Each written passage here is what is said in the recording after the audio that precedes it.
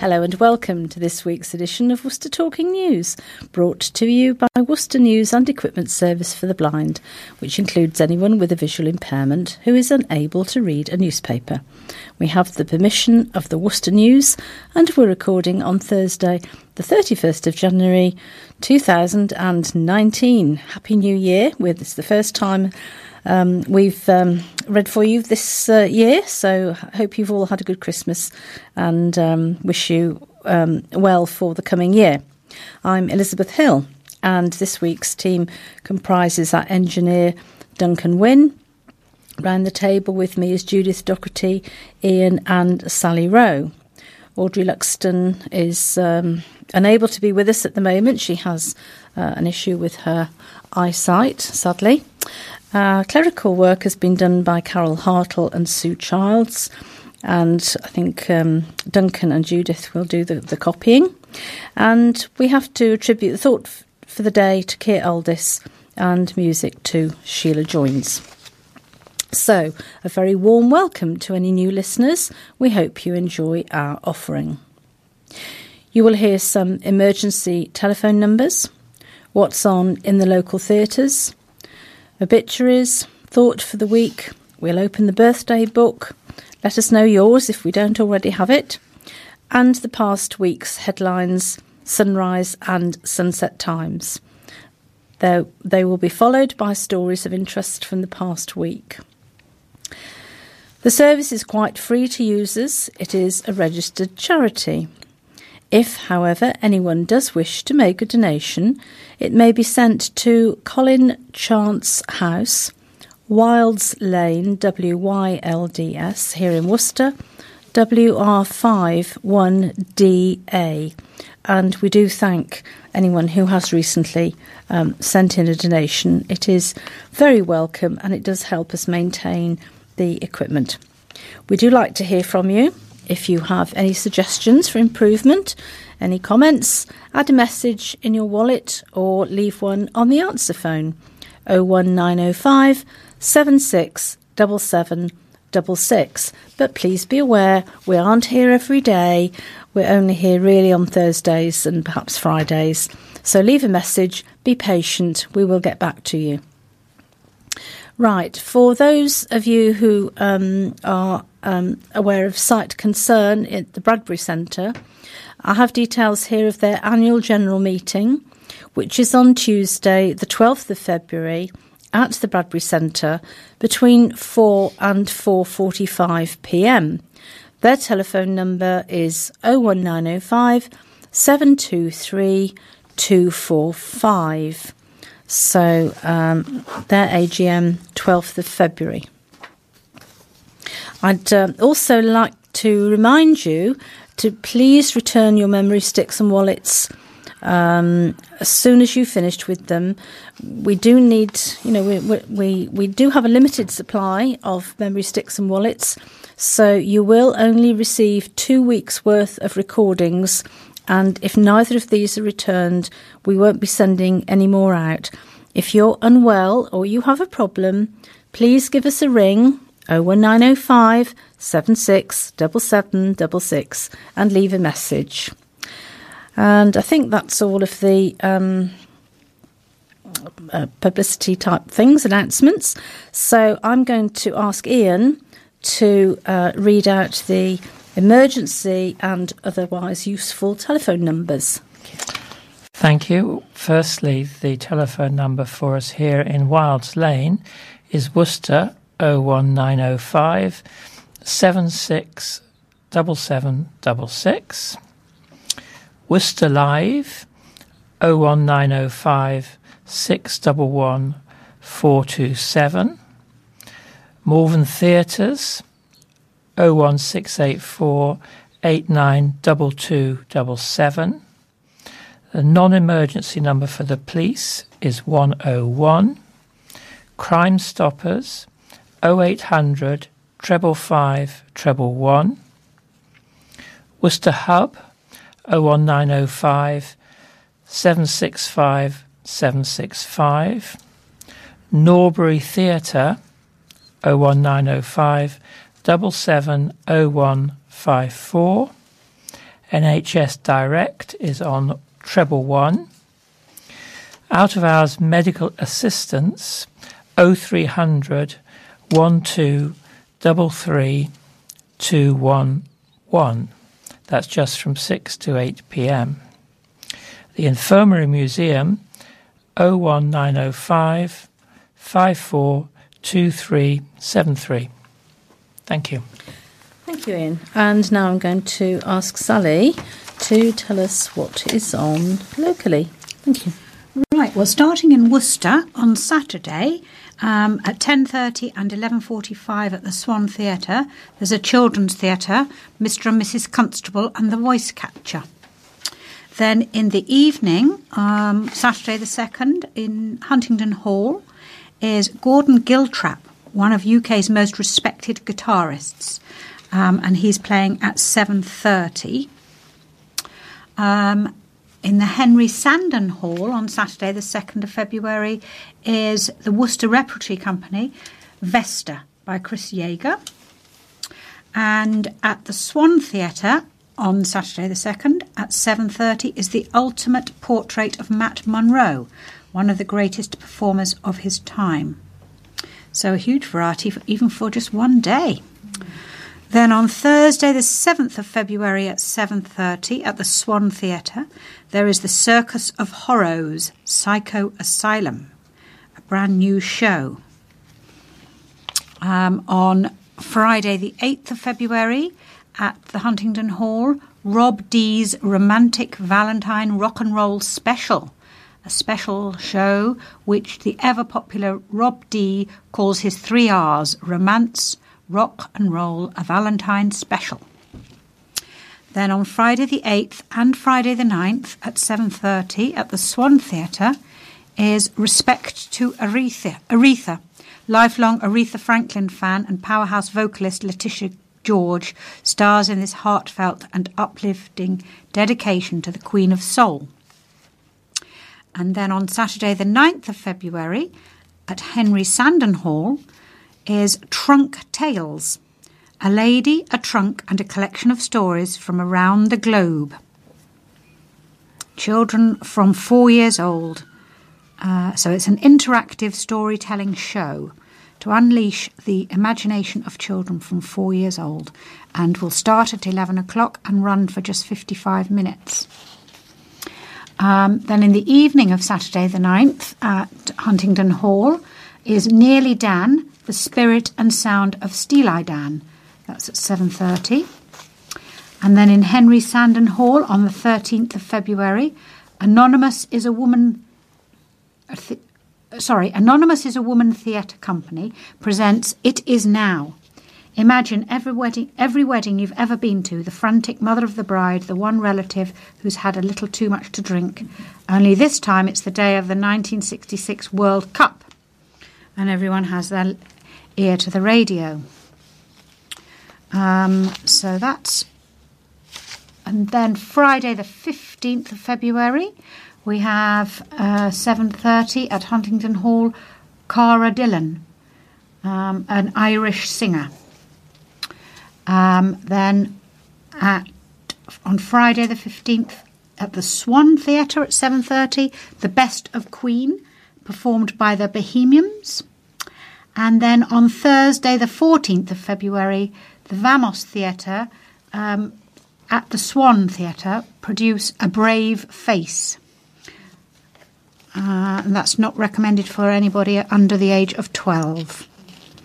Then Saturday the 16th of February at 7:30 at Huntingdon Hall is Fleetwood Mac, the world's first and some say finest Fleetwood Mac tribute band. So that's Worcester. So then moving on to Malvern. On February the 2nd, the Metropolitan Opera live screening at the cinema is at 5:55, and that's Carmen. Then the theatre production from Tuesday the 5th to Saturday the 9th of February is Rain Man, inspired by the heartwarming Oscar-winning movie. Then the week Tuesday the 12th to Saturday the 16th of February in the theatre is the Green Day's American Idiot. Welcome to a new kind of tension. Then on Wednesday the 6th of February there is a talk, Leo Houlding, The Spectre Expedition, 1,000 miles, 200 plus kilograms, 60 days, one incredible mountain. The story of Leo Houlding's daring dream to reach the summit of the most remote mountain on Earth. Then on Tuesday the 12th and Wednesday the 13th at 7:45 there is the Richard Alston Dance Company. And I think that's pretty much it. A huge selection of different things. Thank you, Sally. Well, plenty to keep us all occupied. Right, I now have the obituaries which have been published in the last week. If you don't want to listen to these, then just fast forward your memory stick. Sandra Jacqueline Cruz passed away peacefully at home January the 16th. There are no funeral details, but the funeral director is the Cooperative Funeral Care, 17 Lowesmoor, Worcester, WR1 2RS. Thelma Joyce Lilly passed away on January the 8th. A service to celebrate her life will be held at Worcester Crematorium Monday, February the 4th at 1 p.m.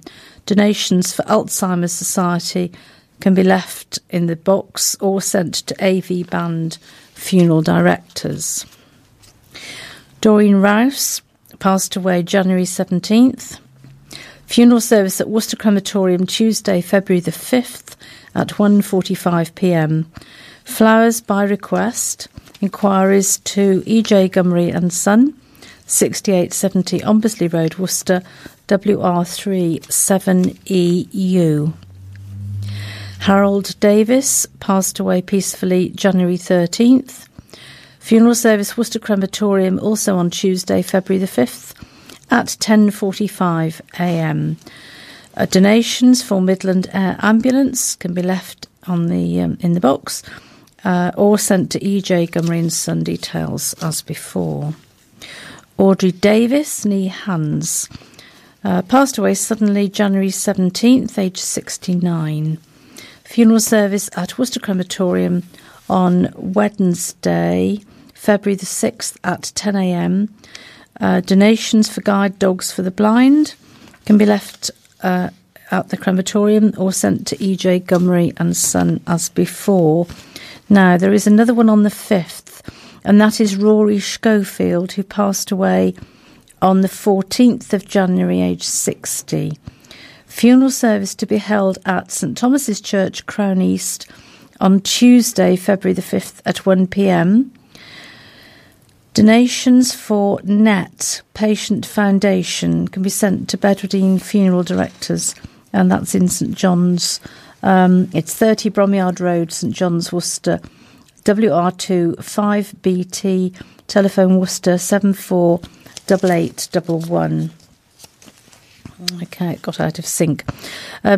Douglas John Reeves, ex-Worcester City policeman, passed away January 13th, age 94. Funeral service at Worcester Crematorium, Wednesday, February the 6th at 11:30 a.m.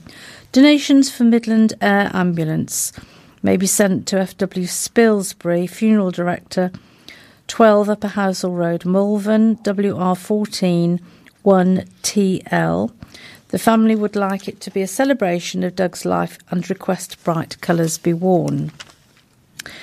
John, known as Inky Miller, passed away January the 12th. Funeral service at Worcester Crematorium Wednesday, February the 6th at 12:15 p.m. Donations for the British Heart Foundation can be left at the crematorium or sent to E.J. Gumry & Son. Details as before. Teresa Joan Savage, née Skelding, passed away January the 19th, age 64, formerly HSBC bank official. Funeral service at Worcester Crematorium Thursday, February the 7th at 12:15 p.m. Donations to Midland Golden Retriever Rescue, care of Bedwardine Funeral Services. Details as before. Ronald Albert, known as Rod Benger, passed away at Latimer Court on January the 18th, age 92.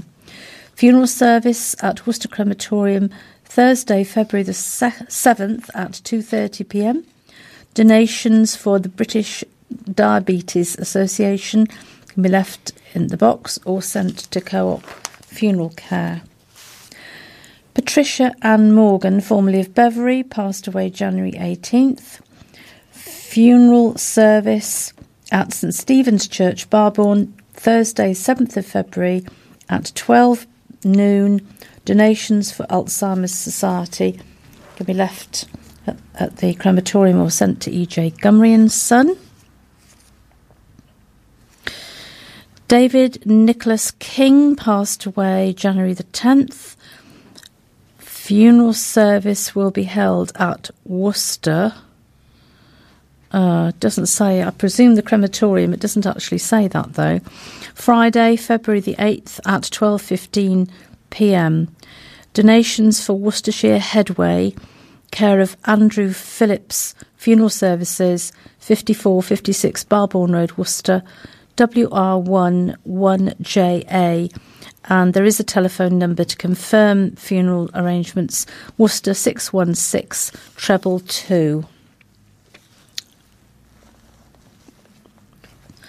Nora Smith, known as Doreen, formerly of Ronkswood Crescent, retired employee of Hereford and Worcester Fire Brigade, passed away actually in Malvern, aged 102, on January the 16th. Funeral service at Worcester Crematorium Tuesday the 12th of February at 11:30 a.m. Donations for the Firefighters Charity. Inquiries to Bedwardine Funeral Services, Worcester 748811. And finally, Donald Pincott passed away January the 20th. Funeral service at Worcester Crematorium Wednesday, February the 13th at 11:30 a.m. Donations, if desired, to vascular dementia, stroke, Parkinson's and kidney research may be left on the collection plate or sent to E.J. Gumry & Son. Details as before. And so we do send our thoughts and prayers to all of those who have lost loved ones recently. And the thought for the day is the Acts, taken from the book of Acts, chapter 13, verses 24 and 25. Before the coming of Jesus, John preached repentance and baptism to all the people of Israel. As John was completing his work, he said, "Who do you suppose I am? I am not the one you are looking for, but there is one coming after me, whose sandals I am not worthy to untie." And I'm going to ask Judith if she'll kindly open the birthday book, and after that read the headlines and the first headline story. Thank you. Thank you, Liz. Yes, we have one birthday this week in the book, and it's for Joan Johnson on the 4th of February. So we all wish you, Joan, a very happy birthday. Happy birthday. Happy birthday. And on to the headlines. First of all, U-turn on car parking charges. Top shop denies ejecting autistic brother. City centre ban for feeding gulls. Driver jailed for causing death of cyclist. Have a go hero hurt in burglary. and mystery over mosque money. And the sunrise now is at 7:50 a.m. and sunset at 4:54 p.m. And the first headline, controversial car parking charges at a popular city park look set to be scrapped after the council removed a £100,000 income target as part of next year's budget. Councillor Simon Geraghty, leader of Worcestershire County Council, said there would be no need to introduce parking charges at Worcester Woods Country Park after removing a £100,000 income target from countryside services. This followed a public outcry against the council's initial decision to introduce the parking charges this summer, which were expected to be £1 for 1 hour, £2 for 2, £3 for 4, £7 for over 4 and £60 for an annual pass. Labour County Councillor Richard Udall launched a petition to oppose the charges, which more than 4,000 people signed. Councillor Richard Udall said the council's U-turn was a victory for people power. It is evident that when we get the message right and the truth is overwhelming, we can win any argument, he said. I am prepared to work with the administration to find ways to raise revenue without having to pay car parking charges at Worcester Woods.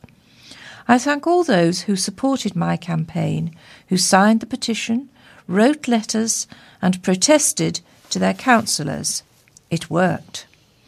Councillor Geraghty also announced that £200,000 would be removed from a proposed cut in the council's library budget, and he said library closures would now be less likely.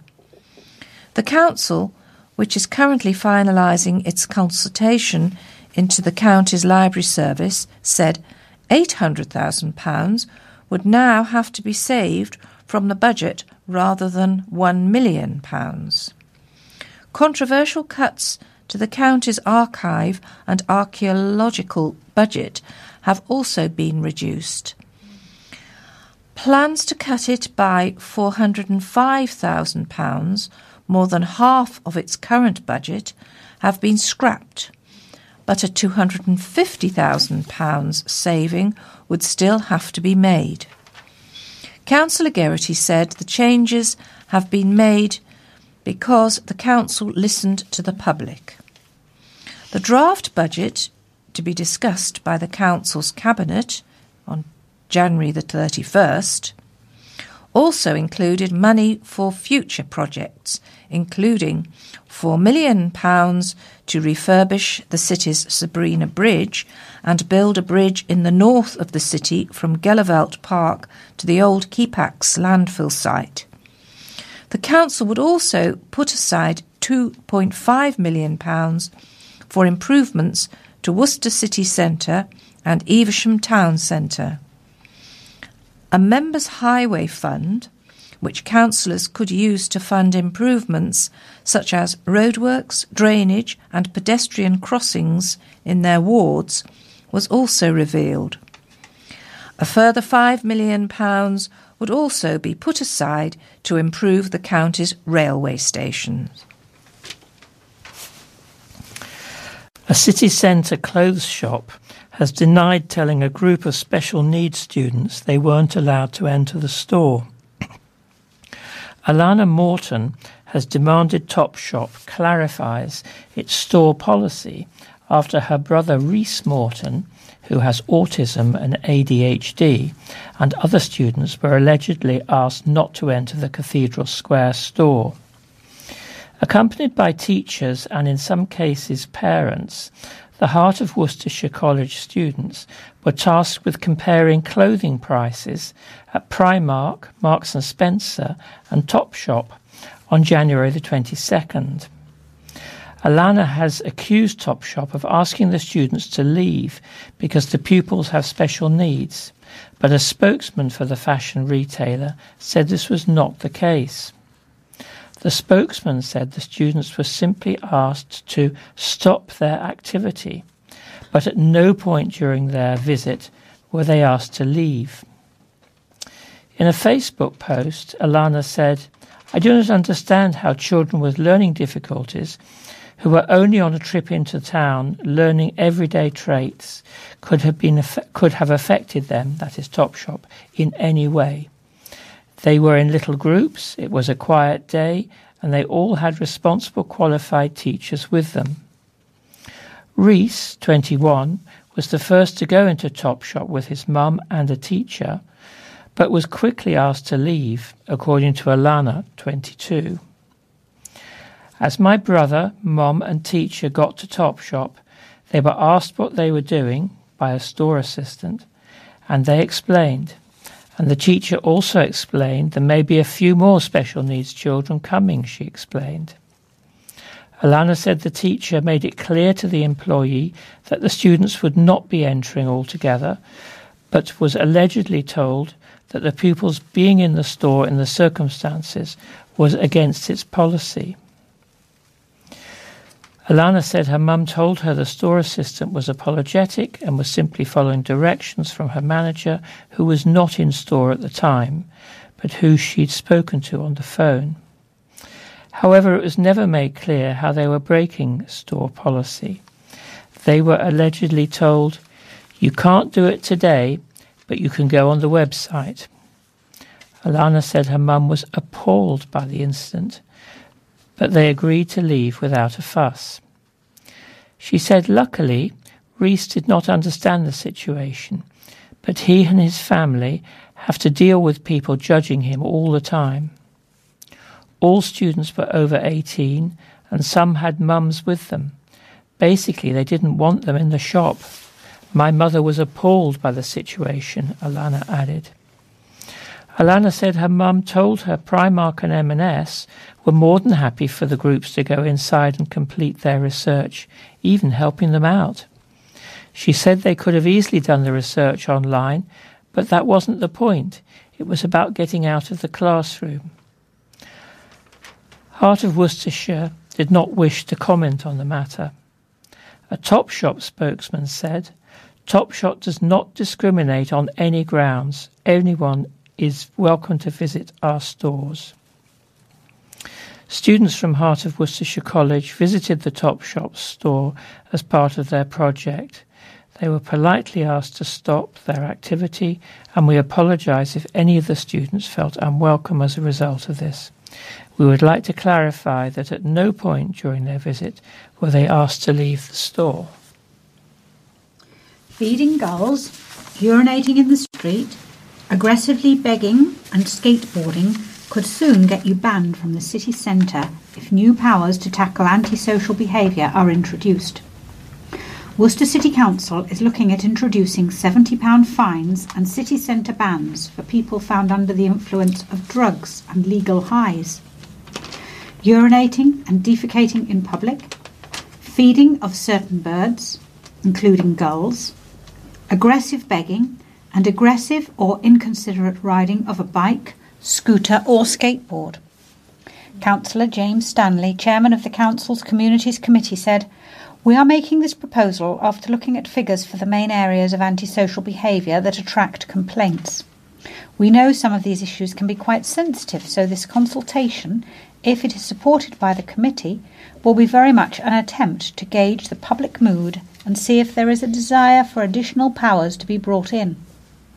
We know many people do want to see more action taken against antisocial behaviour in the city. However, we are genuinely open-minded on whether introducing a Public Space Protection Order, PSPO, is the right way to go. If the committee agrees to launch a consultation, I would urge Worcester residents to take this opportunity to let us know if they support this course of action.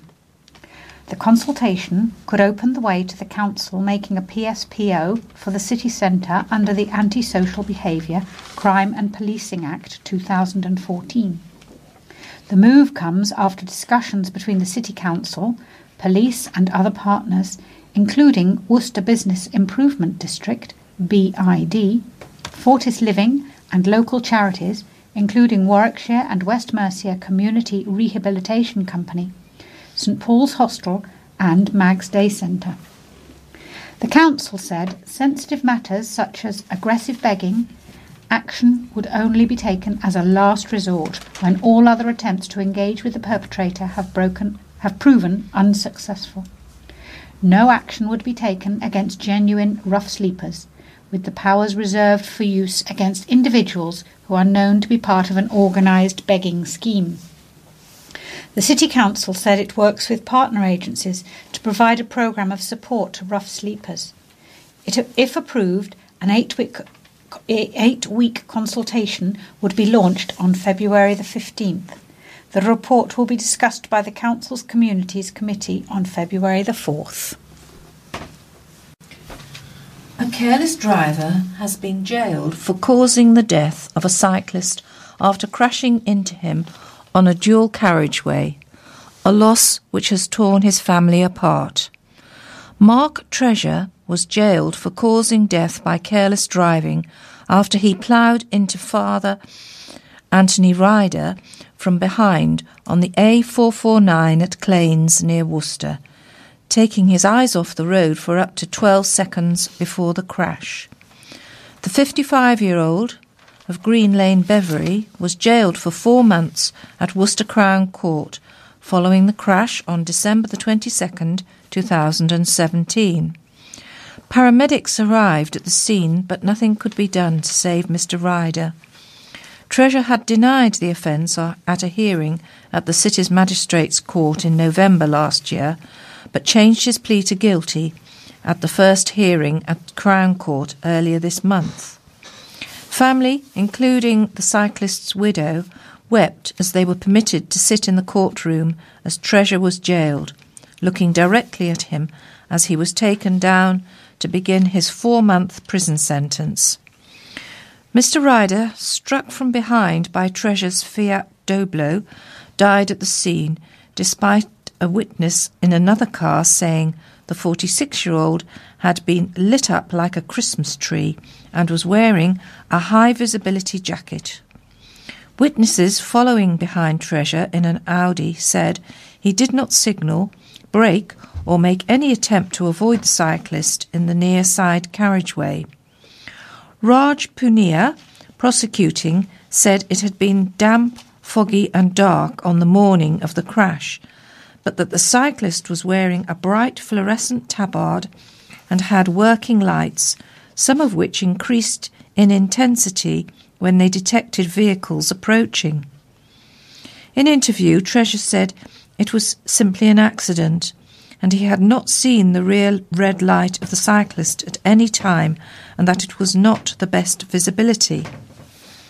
His widow, Diane Walton Ryder, who has multiple sclerosis, said in a victim personal statement that she had been married to her husband for 22 years, and they had 3 children, describing him as my absolute rock, and said he did everything for me.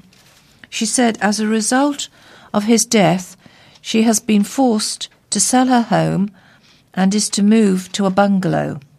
Mr. Ryder worked as a manufacturing manager in Southco in Worcester and was due to become a general manager this year. Mrs. Walton Ryder described how her husband's mother, Sue, died 8 weeks after her son, telling the court she just gave up. The person responsible for his death has torn my family apart. The prosecutor argued that it was an aggravating feature that Treasure had taken his eyes off the road for 11 to 12 seconds, the court heard. Nick Berry, defending, said, "Nothing I would say seeks to diminish the everlasting effect of their loss, but instead my submissions are designed to assist the court with this sentencing exercise." He described how Treasure's attention was diverted for the purpose of observing a vehicle behind him as it moved into the fast lane. looking in his wing mirror 2 or 3 times before looking back to see Mr. Ryder. What followed was the collision and the tragic death of Mr. Ryder, said Mr. Berry. Mr. Berry spoke of Treasure's shame at not being able to assist police further during the interview. Treasure has since written a letter to the family, which Mr. Berry did not read out to the court, arguing that its contents were private. He said Treasure had told him, "I have a family of my own, and if I could take back and undo it, I would. The pain I caused is awful." Mr. Berry said Treasure estimated he was driving at about 50 miles per hour and that he had not consumed alcohol or drugs and had not been using a mobile phone or a sat-nav at the time of the crash. The defendant was, before that fateful day, a careful and considerate driver, said Mr. Berry, who argued that Treasure's remorse was acute. He cited the remarks of a probation officer who said in her report that in her 40 years in the job, she had rarely seen the level of remorse Treasure had shown. Mr. Berry also argued that Treasure was a man of not only previous good character, but positive good character. Judge Jim Tyndall told Treasure that the people behind him in the Audi could see the cyclist and that he also should have been able to see him. He said, "I can only infer from the fact you did not see him that you were not paying any real or proper attention to the road for a significant period of time.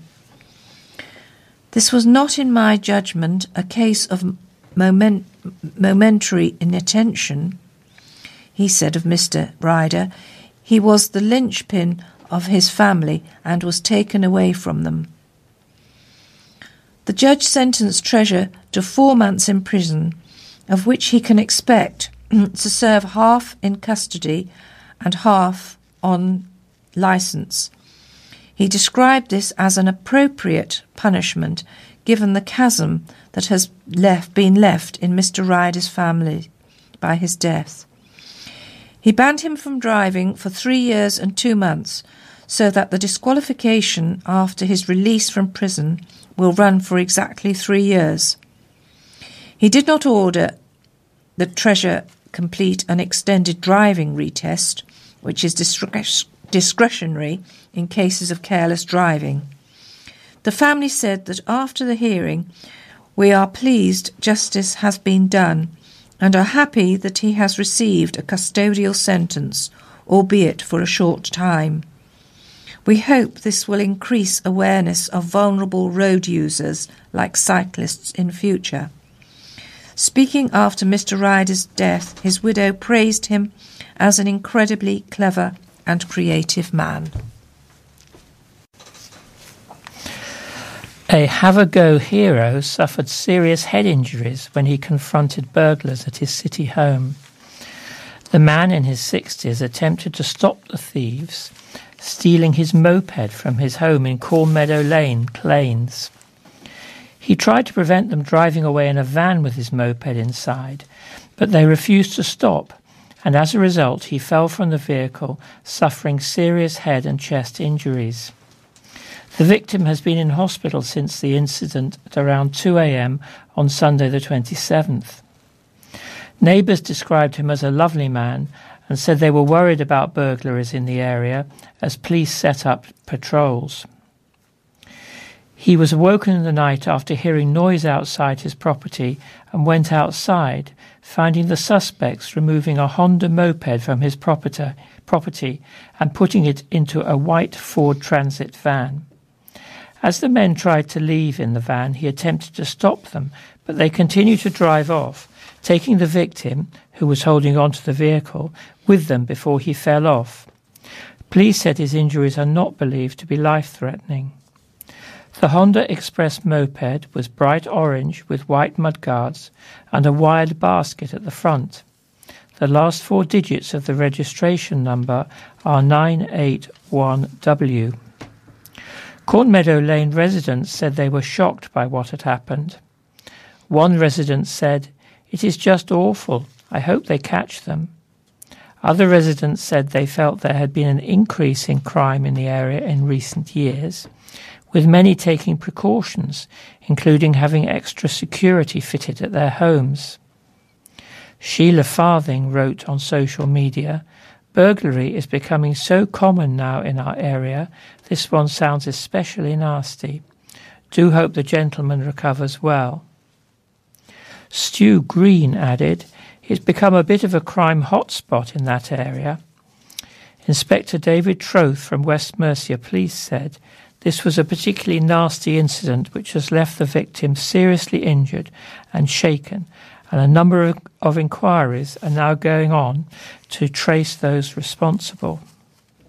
Following this incident, we have increased patrols in the area and want to reassure the local community that we take reports of this nature very seriously. As with all house burglaries, we will be using a breadth of resources to identify the offenders, and I would appeal to anyone with any information that could help us to identify them and to bring them to justice to please get in touch. Inspector Troth added that he would advise anyone thinking of being a have-a-go hero to not put themselves in danger.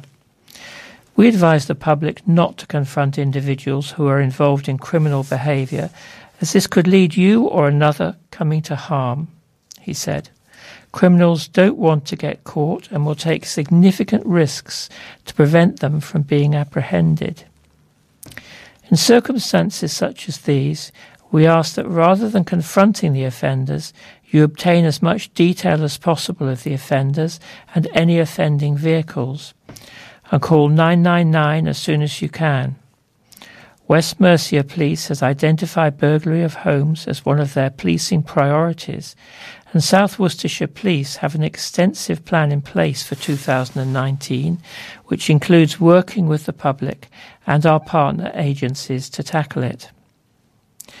Anyone with any information on the incident or who may have seen anything suspicious in the area at the time is asked to call police on 101, quoting incident number 22/8263/19, or call Crime Stoppers anonymously on 0800 555 111.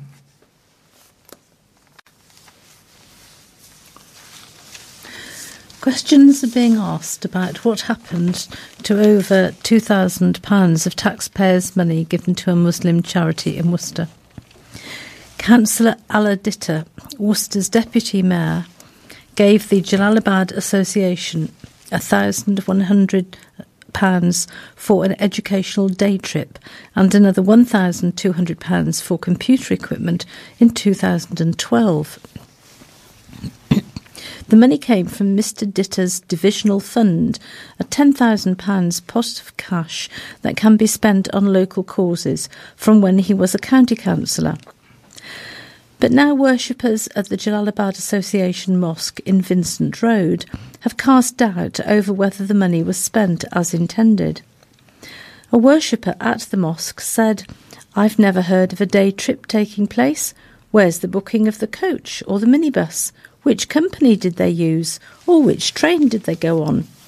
Where would the mosque take a day trip to, Weston-super-Mare?" He also questioned where the computers were, claiming he had not seen any inside the mosque. Another worshipper told the Worcester News that they had not heard about a day trip taking place. The Charity Commission recently launched an investigation into the Jalalabad Association after it failed to submit accounts for 2012 and from 2014 to 2017. The Worcester News previously reported that there had been a heated argument about the charity's finances between members of the mosque and its chairman, Muhadur Rahman, on Friday, January the 18th. A member of Worcester's Bangladeshi community, which the mosque caters for, also questioned how Councillor Ditter's donations to the mosque were spent. He said, "I don't think the trial has happened. It's a small Bangladeshi community in Worcester. Everyone knows each other. If anything like a day trip happened, then word would have gone through the community. He, meaning Councillor Ditter, would know if there had been a trip. He uses the mosque. If the trip didn't happen, why didn't it happen? Councillor Ditter could have requested the money back. The man said he found out that the Deputy Mayor had handed taxpayers' money over to the mosque after inspecting council records. He checked the records of divisional fund payments because he was suspicious about the close relationship between City Councillor Ditter and the mosque's chairman. However, Councillor Ditter, the former Mayor of Worcester, said, "I'm going to assume the day trip has taken place. The officers would have looked at the paperwork. I didn't chase it up. I'll have to check up on it. I don't know if the computer equipment was installed. I can't remember that far back. I'll have to ask. As far as I'm concerned, this was 7 years ago. Why didn't people come forward earlier? I think they are trying to make mischief out of something that's not there." Councillor Ditter said he thinks the educational trip was supposed to be a day out at the safari park and that the computer equipment comprised PCs for children.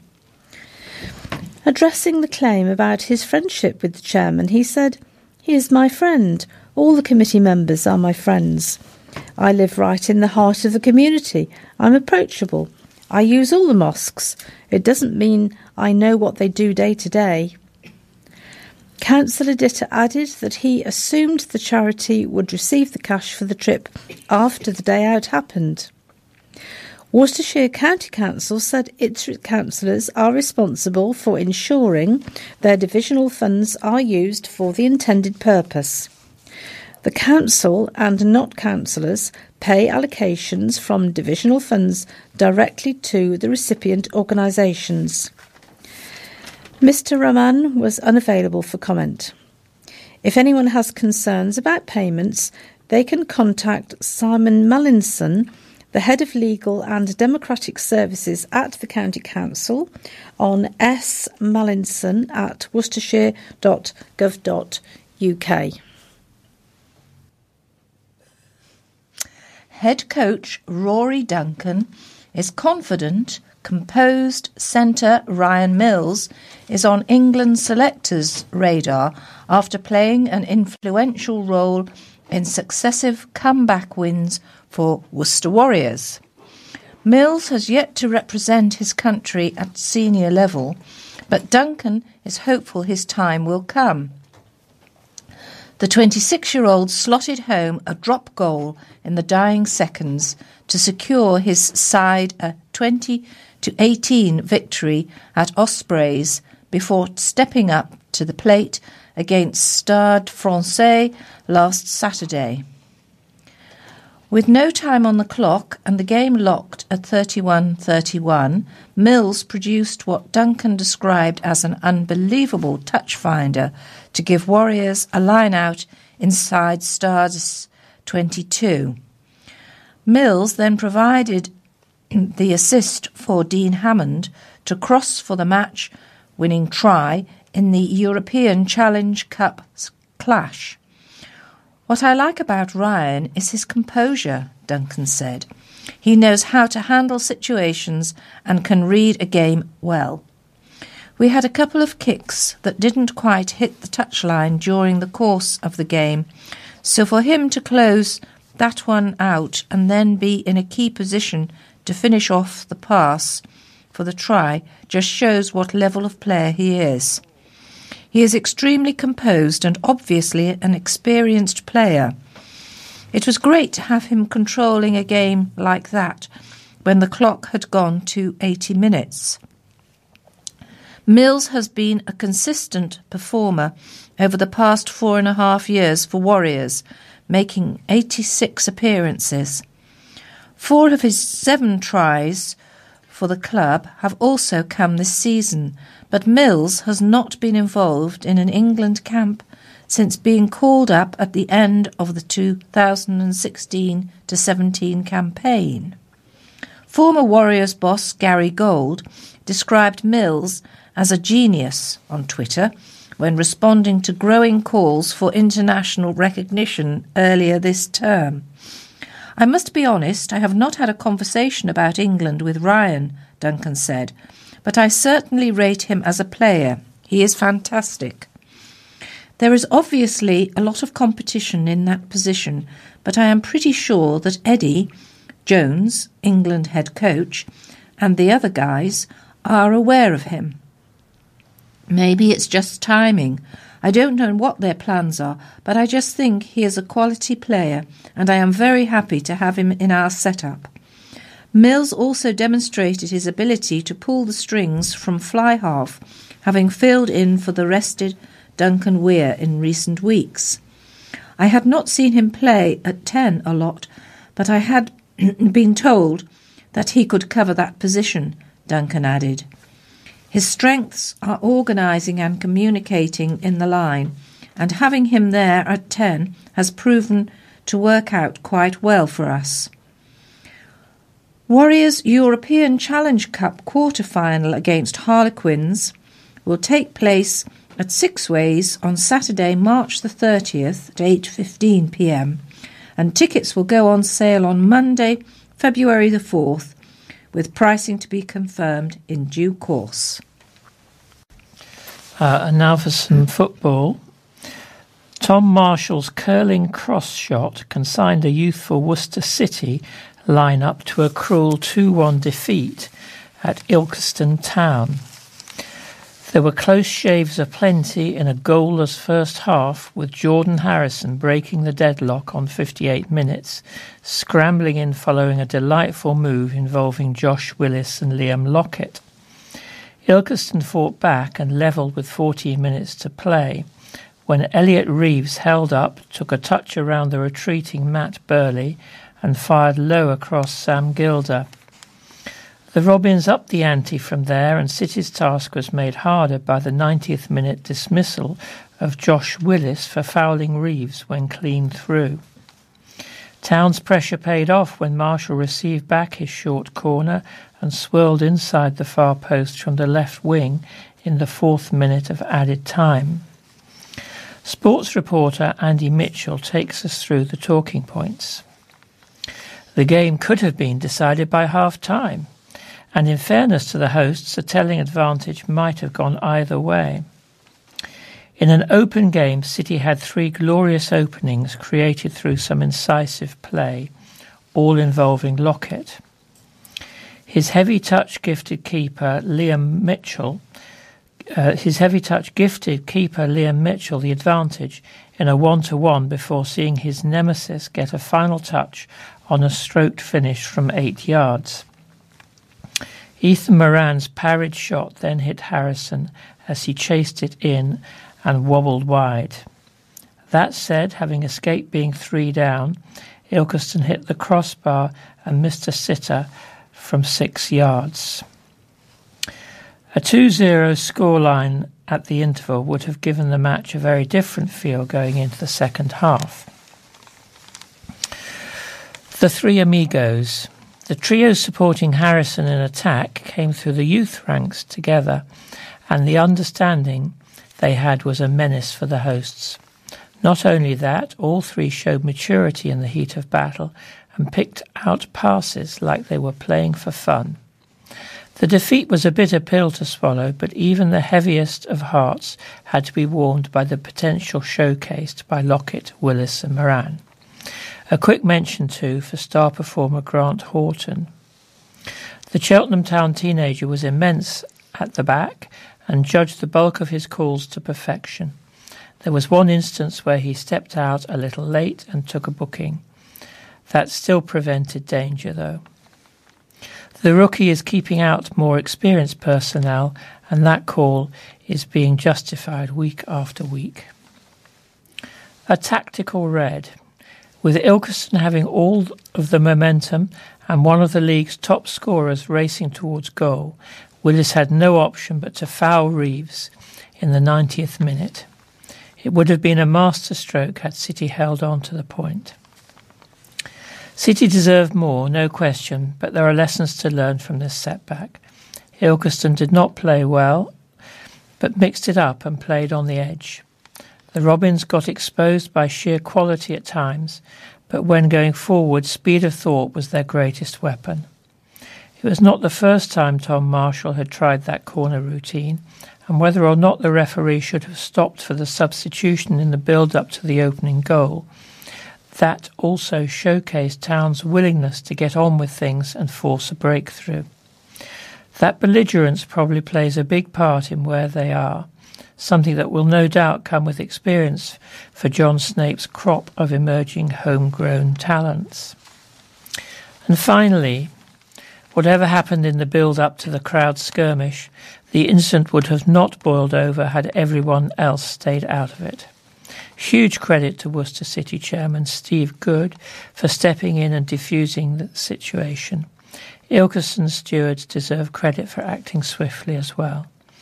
And there have been claims of provocation, but any City fan involved should remember the club is trying desperately to find a permanent home in Worcester. Problems like these hardly helps that case.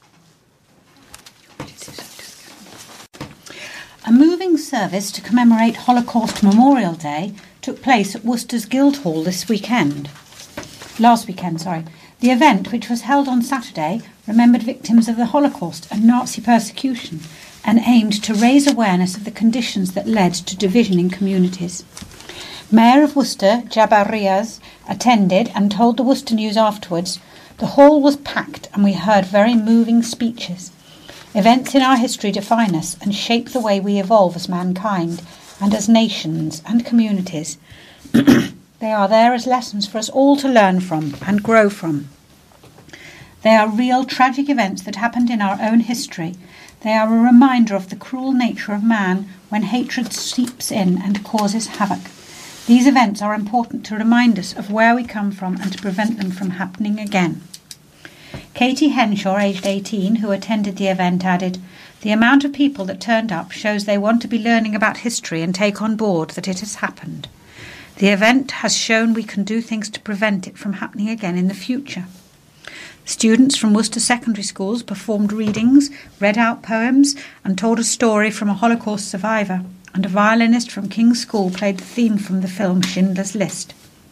Holocaust Memorial Day is marked each year, and a different theme is used to highlight the importance of the effect of past genocides on society today. This year's theme, Torn from Home, encourages the community to reflect on how the loss of a safe place to call home is part of the trauma faced by anyone experiencing genocide. Holocaust Memorial Day reflected on what happens when individuals, families and communities are driven out of their homes and the continuing difficulties survivors face as they try to find and build new homes when the genocide is over. This year's event marked the 25th anniversary of the genocide in Rwanda, which began in April 1994, and the 40th anniversary of the end of the genocide in Cambodia in 1979. A survivor of the Rwanda genocide spoke about his personal history and the trauma he has been living with ever since.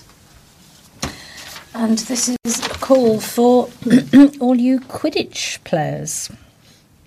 The search is on for new players to form a Quidditch team. Players at the Worcester Wraiths Quidditch Club are looking for teammates. The team made its first appearance at the University of Worcester's Refreshers Fair on Tuesday, January 22nd, where players were recruiting for their first practice set to take place on Saturday, February the 2nd. Quidditch is a rugby dodgeball hybrid and is a growing sport worldwide. There are more than 50 teams across the UK, and teams compete in national and international tournaments, the largest of which is the Quidditch World Cup, held in Italy last year. Worcester has played host to Quidditch events in the past, and Worcestershire-based Genevieve Tyrrell, events director at Quidditch UK, has taken up the challenge of bringing Quidditch back to Worcester in the form of a new team. Quidditch is a fully mixed-gender, full-contact sport and open to anyone aged 17 and over who wants to get involved. The game started after it was loosely based on the sport played by characters in the popular Harry Potter series and has grown hugely in popularity. Worcester Wraith's first practice will take place at no charge at 12 p.m. on the 2nd of February at Waverley Street Park, also known as Cherry Orchard Nature Reserve. Players will meet first at Cathedral Square for anyone unsure of the location. Biryani, curry and lentil soup has been handed out to homeless people in Worcester, thanks to the generosity of local restaurateurs. Mazadul Hassan Shakil and his uncle Saiful Islam, who run Balti Mahal in Astud Road, gave out the free food outside the Guildhall as part of a new Local Love project.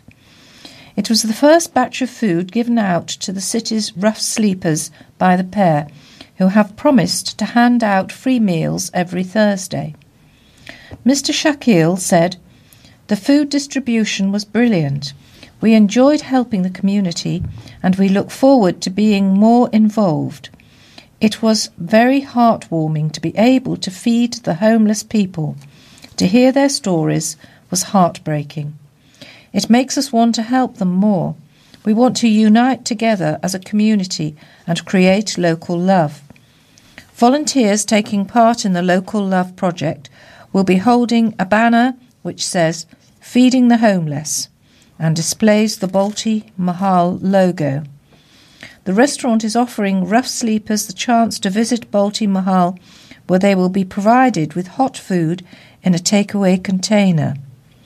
Mr. Shakil added, "The homeless can come to visit us and we will provide them with takeaway hot food, which will warm them up, especially in this cold weather. Homeless people can visit us at Balti Mahal once a week. We will do whatever we can to support our community, and we stand together with homeless people." Mr. Shakil added, "We are trying to make contacts with organisations to feed the residents of Worcester on a regular basis. If homeless people are in need of support or are in hunger, our doors are open every night. If a charity organisation wants any support or would like us to arrange events like curry nights, we would love to support them. It is a long journey, but Local Love has much in store for the local community. Homeless people are our people. It is our social and humanitarian duty to support them. We feel proud to be part of this amazing cause and support our local community. It is a great feeling to make an individual smile who is vulnerable and less fortunate. We feel the Guildhall building is a suitable place to distribute the food, and it is situated in the centre of the city. We are trying to inform the homeless through social media and word of mouth. The project will run at the Guildhall from 6 p.m. to 7 p.m. every Thursday. A crash which left a pedestrian with life-threatening injuries is the latest in a horrible series of incidents on a notorious stretch of road. Ambulance crews rushed a male patient to Queen Elizabeth Hospital, Birmingham, on January the 28th, following the crash on the A449 between Claines Lane and Ombersley Park junctions at 5:55 a.m. A West Midlands Ambulance Service spokeswoman said the pedestrian had sustained serious injuries, with staff working quickly to administer advanced trauma care. It is the latest in a series of collisions on that stretch of road, and came the day after Mark Treasure was jailed for causing the death of cyclist Anthony Ryder at Claines in December 2017, also on the A449. In November last year, a male motorcyclist also died after a crash on the A449 at the junction with Castle Road. Councillor Stuart Denley Maxwell, who represents Claines Ward on the City Council, said there had been some horrible crashes on the A road. People just drive too fast up there, he said. He added, though not knowing the full details of Monday's incident, Claines Lane is too narrow, and while walking along there, he said he had almost been struck by vehicles regularly. It's a lethal road, and as councillors, we have been trying to sort something out for some time, to bring in some kind of restrictions, he added.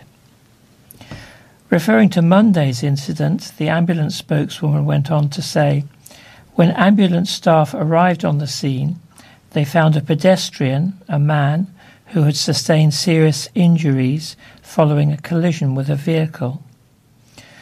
The team of ambulance staff worked quickly to administer advanced trauma care to the man before he was taken by ambulance on blue lights and sirens to Queen Elizabeth Hospital, Birmingham, for further emergency care. 2 ambulances and an MERIT trauma doctor attended the scene. West Mercia Police described the man as having suffered life-threatening injuries, but said no other injuries had been reported. The A449 was closed between the 2 junctions, but was fully reopened just before 12 noon. Some commentators on Facebook claimed the crash involved a lorry, but this has not been confirmed. Witnesses or anyone with any information are asked to contact police on 101, quoting incident 57S of January the 29th.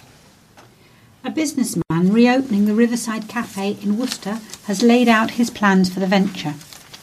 Alex Dorr, who also runs Little Al's Kitchen, a mobile catering company, announced on Facebook that he had won the contract to take over the now vacant cafe after Worcester City Council put the site out to tender. Mr. Dorr, aged 40, said, "We applied for the tender back in October and we officially get the keys in a couple of weeks. We're going to reopen it as Cafe Viaduct. We want to really refresh that area of the waterfront and do things a bit differently. We're planning to have a barista coffee machine with all our staff being barista trained, as well as serving all homemade food with vegan options too. We want to serve quality food and are very keen on fair trade products too. It won't be a restaurant, but there will be a good selection on offer. We get the keys in a couple of weeks, then there will be another couple of weeks refurbishment before we open properly.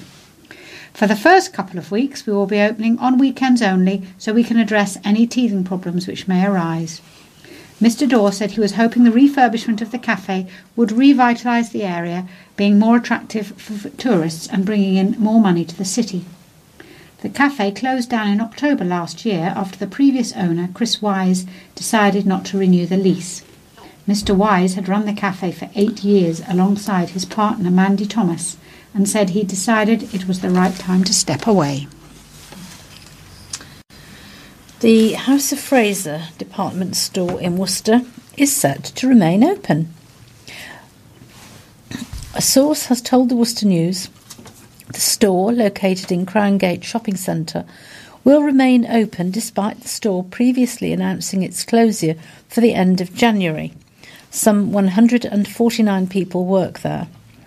Shoppers in the shopping centre said they were delighted at the news. Annette Smith said, "I'm delighted it's staying open. I'm in House of Fraser most days, so obviously very happy it's staying open. It's my favourite shop." Gillian McCabe, aged 54, said House of Fraser was a good shop because of the size of its clothes. She said, "I'm really pleased it's not closing down. It is a lovely store and very well presented. I go in there often and can always pick up a good bargain in the sales. I often find it difficult to get clothes to fit me, but House of Fraser offers petite clothes for my size." Sports Direct Chief Executive Mike Ashley bought House of Fraser out of administration in August 2018 for £90 million. Mr. Ashley has turned some House of Fraser stores into Sports Direct outlets, while others have remained under the House of Fraser brand or been rebranded under the Flannels name. The 169-year-old department chain announced last June that the Worcester branch was to close by the end of this month. Up to 6,000 jobs were under threat nationally, with 31 of its 59 stores set to shut across the UK and Ireland as part of a rescue plan. At the time, Mr Ashley pledged to save around 47 of the retailer's 59 outlets. He had done deals to save at least 20 stores, protecting about 3,500 jobs. The planned closures came as part of a company voluntary arrangement, a controversial insolvency procedure among struggling retailers. A spokesman from House of Fraser told the Worcester News it was unable to comment, as it is the responsibility of Sports Direct, who were also unavailable for comment. Hospital patients have been transferred from Worcester to Warwick due to bed shortages. Campaigners warned that moving patients from Worcestershire Royal Hospital to Warwick Hospital could make them feel isolated. However, Worcestershire Acute Hospitals NHS Trust said the measure was intended to make sure patients remained safe during a time of exceptionally high demands. Anne Mace, a member of the Independent Community and Health Concern Party, which campaigned against cuts at Kidderminster Hospital, said, "If patients are taken to Warwick, how are their visitors, particularly elderly spouses, going to get there? These are elderly, vulnerable patients, and they need to be kept within their community, with their friends and relatives. It can be an extremely lonely experience if you're in a hospital bed without any visitors.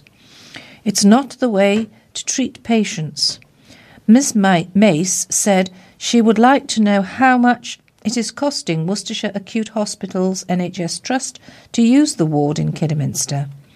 She added that the Trust could create extra beds within the county by reopening wards at Kidderminster Hospital. A spokesman for Worcestershire Acute Hospitals NHS Trust said a small number of patients from Worcestershire Royal Hospital have been transferred to Warwick Hospital for the continuation of their hospital care. This is a planned move which shows how NHS organisations are supporting each other over a busy winter period to ensure patient safety is put first.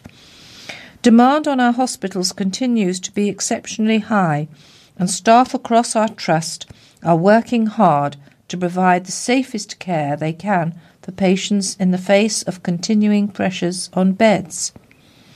The spokesman said they understand that a transfer to another hospital can cause anxiety and inconvenience. However, they added that the Trust's priority is to ensure patients receive safe, high-quality care in the safest, most appropriate environment.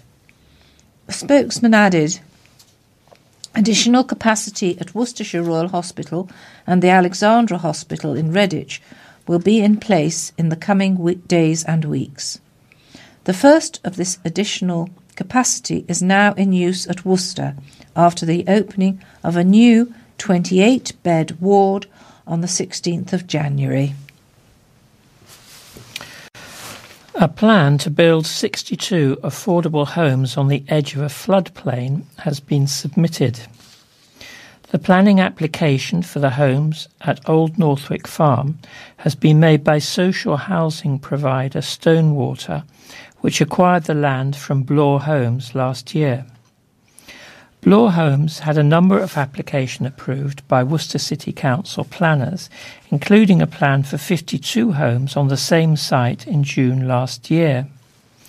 The site has been earmarked for use for 54 homes as part of the South Worcestershire Development Plan. Having worked with housing officers at Worcester City Council, the current planning permission would allow Stonewater to build open market homes, but it said its intention is to make all the homes affordable. The proposal includes 6 one-bedroom apartments, 23 two-bedroomed homes, and 5 two-bedroom bungalows, 27 three-bedroomed homes, and 1 four-bedroom home. Of the homes, almost half of which would be affordable rented properties, a quarter would be shared ownership, and just over a quarter would be rent to buy. With the development around 400 metres from the River Severn, a flood risk assessment was carried out in December 2018, which concluded the homes would be at a low risk. The report said the homes were in a zone which would be at around 0.1% chance of flooding in any given year. No changes to off-site work, including work to floodplains, outlined in the original applications are expected to be made. A new road will be built to access the development after 221 Northwick Road was demolished to make way for an entrance. Stonewater said it had changed the layout of the plan, swapping larger detached homes with garages for smaller homes with open parking in private driveways. The social housing provider said that whilst the plan is to build 10 more homes than what was approved in previous applications, the area of building reduces by about 20%. Mystery surrounds loud bangs over an industrial estate in Worcester. City Councillor Gareth Jones, who represents the St Stephen's ward, said he had received calls from several residents complaining of loud bangs coming from the direction of the Blackpole trading estate between 8 a.m. and 9:30 a.m. Councillor Jones said, "I've had calls from people walking their dogs on Purdeswell, and apparently these bangs are scaring both dogs and dog walkers. I've heard them myself, and they are really loud, louder than an average firework. I've seen it myself over the factories. It goes up with a bit of a flash and explodes. The only thing I can think of is that it could be a bird scarer used to get rid of seagulls in the roofs of some of the units on the estate. I normally see the gulls flying towards the trading estate from about 4 p.m, I think, because the place is on the estate serving food and the amount of litter that gets thrown down. They must be going up there and having a feast before they go to one of the units to roost." Councillor Jones believes the matter has come up in City Council licensing meetings before, and the Council has investigated it in the past. He confirmed he had raised the issue with Worcestershire Regulatory Services. The matter has been reported to Worcester City Council, and an environmental officer is investigating. A spokesman for Worcester City Council said, "We've received a complaint about loud banging sounds being heard near Blackpole Trading Estate. Environmental health officers will be talking to the complainant to establish how the disturbance is affecting them. Officers will investigate the source of the noise and take action if necessary. This is not the first time residents have raised the issue. In 2016, neighbours complained of their dogs being scared and hiding because of loud noise caused by a bird scarer. The possibility of birds being in one of the units seems unlikely, given the time of year, with most gulls moving to warmer territory, and the source of the noise remains a mystery. Another possibility is that a car dealership in the area could be using a bird scarer to prevent birds fouling on cars." Now, I just have 4 little news in brief stories. The first is about a toy thief. A warrant has been put out for the arrest of a man who is accused of stealing toys from a city shop, but who failed to appear in court. Graham Davis allegedly stole £39 worth of LOL dolls from the entertainer in the Shambles and was due in court on Thursday, January 24th. The 37-year-old of Ribble Close was due to be defended before city magistrates by solicitor Paul Stanley. However, he did not attend the hearing and is now wanted by police. A 37-year-old man is charged with stealing 8 beef roasting joints from Aldi. Glyn Taylor of Barbourne Road is set to appear before magistrates on February the 21st at 9:30 p.m? That can't be right. After the case was adjourned on January the 24th. A woman is accused of stealing money, jewellery and watches on different dates from the same property and attempting to fraudulently sell items. Bridget Johnson will appear at Worcester Crown Court on February 21st. The alleged thefts took place at a property in Laxton Avenue between September and October last year. The 52-year-old is also accused of dishonestly making a false representation in trying to sell property belonging to Rachel Buchan, intending to make a gain for herself or another. And finally, firefighters were called to a school in Worcester after a blaze in a toilet block. Crews went to Blessed Edward Oldcorn Catholic College in Timberdyne at 3:35 p.m. on Wednesday. 12 firefighters and officers went to the scene in 2 engines and 2 support vehicles. The blaze was put out quickly and there were no reports of injuries. The blaze was believed to have been started deliberately, and investigators will now look into the cause, said a spokesman for Hereford and Worcester Fire Service. Sorry, but I'm following on with some more crime. The building site at St Richard's Hospice, where a major rebuilding project is underway, was attacked by would-be thieves.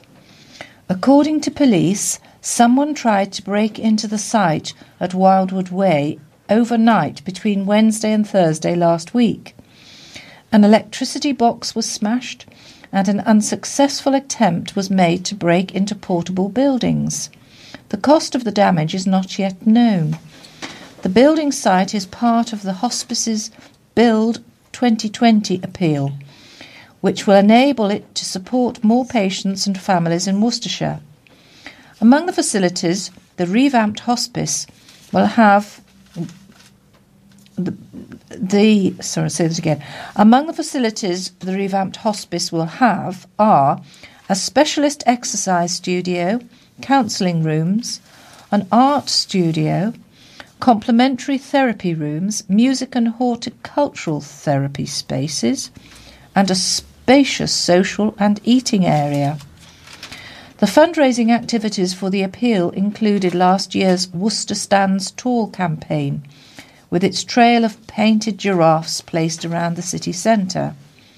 These proved highly popular and were later sold off at auction, raising £10,490 towards the cause. June Patel, Chief Executive of St Richard's Hospice, said, "We were saddened to learn of this incident and are grateful to the police for their support. The building work taking place at the hospice is part of our £5.3 million Build 2020 appeal to expand and redevelop our building, ultimately enabling us to care for more people living with serious, progressive illnesses and their loved ones.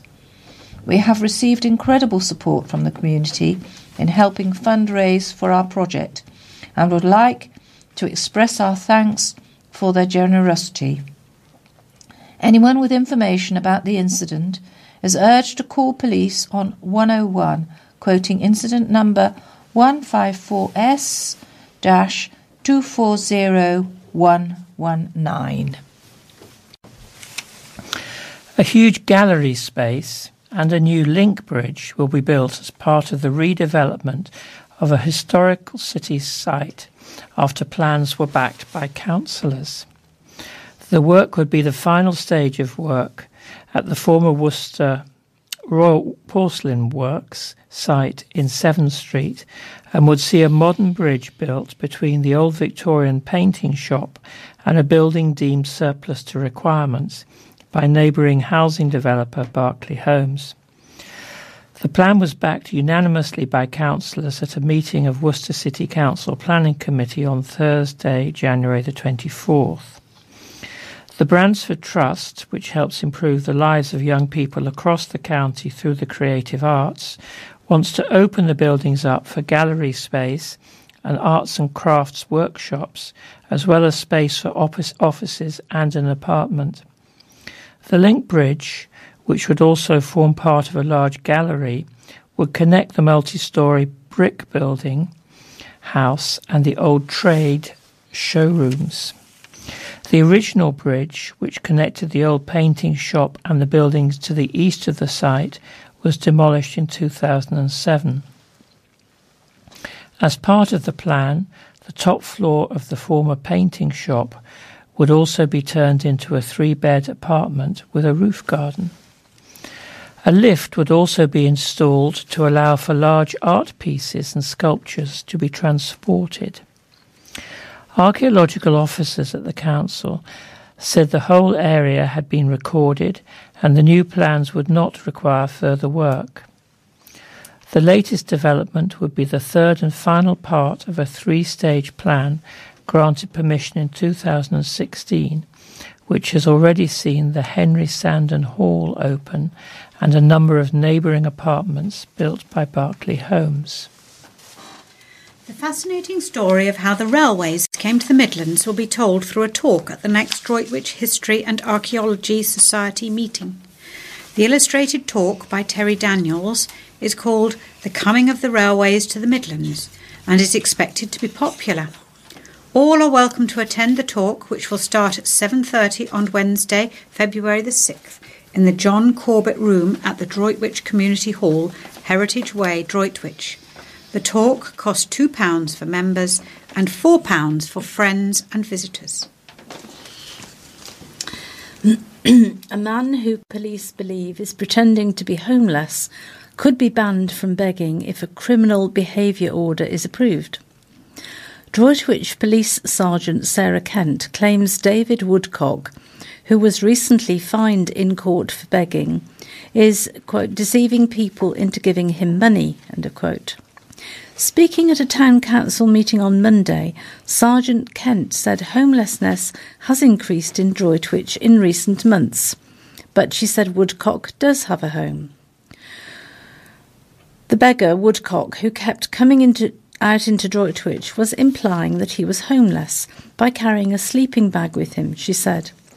I know personally he's not homeless, and so therefore he was also deceiving people into giving him money, which was not necessarily going to be used for the right things for him.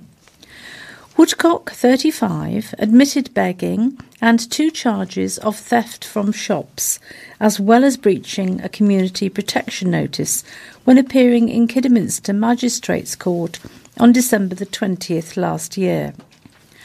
Sergeant Kent told the Worcester News Woodcock is currently away from Droitwich and the CBO hearing will take place on March the 1st. The conditions we are applying for mostly relate to his begging activities in Droitwich and preventing this continuing, she said. The sergeant went on to say that while begging is an offence, many members of the public want to help those who appear in need. It's important this is done in a way that will help that person in the longer term.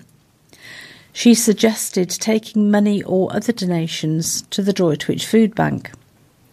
Speaking at Monday's meeting, she said, a few years ago, homelessness probably wasn't much of an issue in Droitwich, but it has increased slightly in the last few months and probably reflects the national picture around homelessness. A former investment banker has started a new career as a midwife at the age of 61. Claire Slater recently started her childhood dream job in the neonatal intensive care unit at Worcestershire Royal Hospital after completing her midwife training at the University of Worcester last summer. Mrs. Slater said, I had always wanted to be a midwife ever since I was 10 years old. I'd always dreamed of doing it as a career, but life had got in the way. Working in hospitals is not entirely new to Mrs. Slater. She began her working life as an auxiliary nurse in a surgical ward and A&E at the Alexandra Hospital in Redditch, before becoming a radiography technician at the same hospital and then leaving to have children. As her children grew older, she worked as a primary school teacher for several years before being headhunted to work in the banking sector. She was approached to join an investment banking company and, after taking her exams, joined Barclays Wealth in Canary Wharf. She then had some time at Lloyd's before moving to Standard Life as a regional director through the 1990s and into the early 2000s.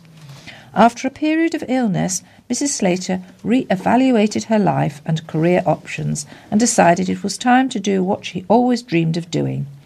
I wanted to train for a while, but we couldn't afford to give up my earnings to go through training, said Mrs. Slater from Redditch. It was a busy time for us with our children all needing to be supported through university and getting married. It was after our fourth child's wedding that my husband said to me, "Right, what is it you would most love to do?" And that's when I said, "Well, I've always wanted to be a midwife." She was accepted onto a midwifery course at the University of Worcester, which involved training placements at Worcestershire Royal Hospital, and it was on one of these placements where she decided exactly what she wanted to end up.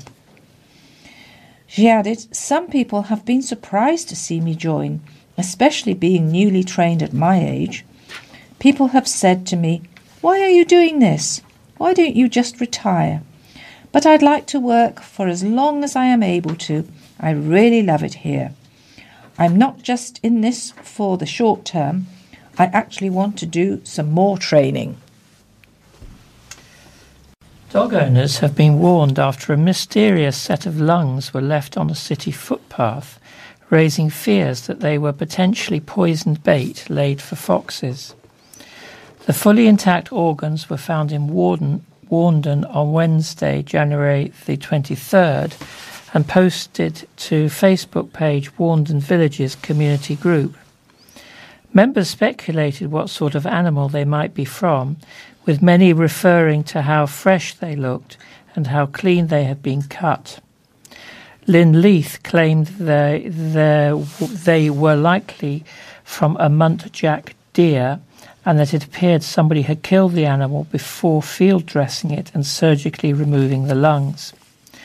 Warndon Parish Councillor Andrew Cross warned that the organs on the footpath between Bolton Avenue and Hever Avenue may have been poisoned and should be reported to police.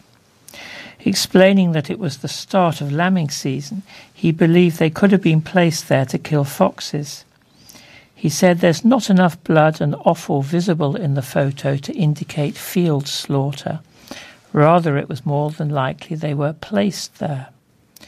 Councillor Cross went on to say, EU regulations make it an offence for a person to use any type of meat, fish, egg or other animal substance as bait to poison or stupefy birds or animals such as otters and pine martens, unless licensed to do so. This means that although pine martens can cause extensive loss to farmers, poisoning is not an option. The lungs had reportedly gone the following day. It is unclear if the incident was reported to the police. And with that rather strange but salutary tale, we come to the end of this week's recording.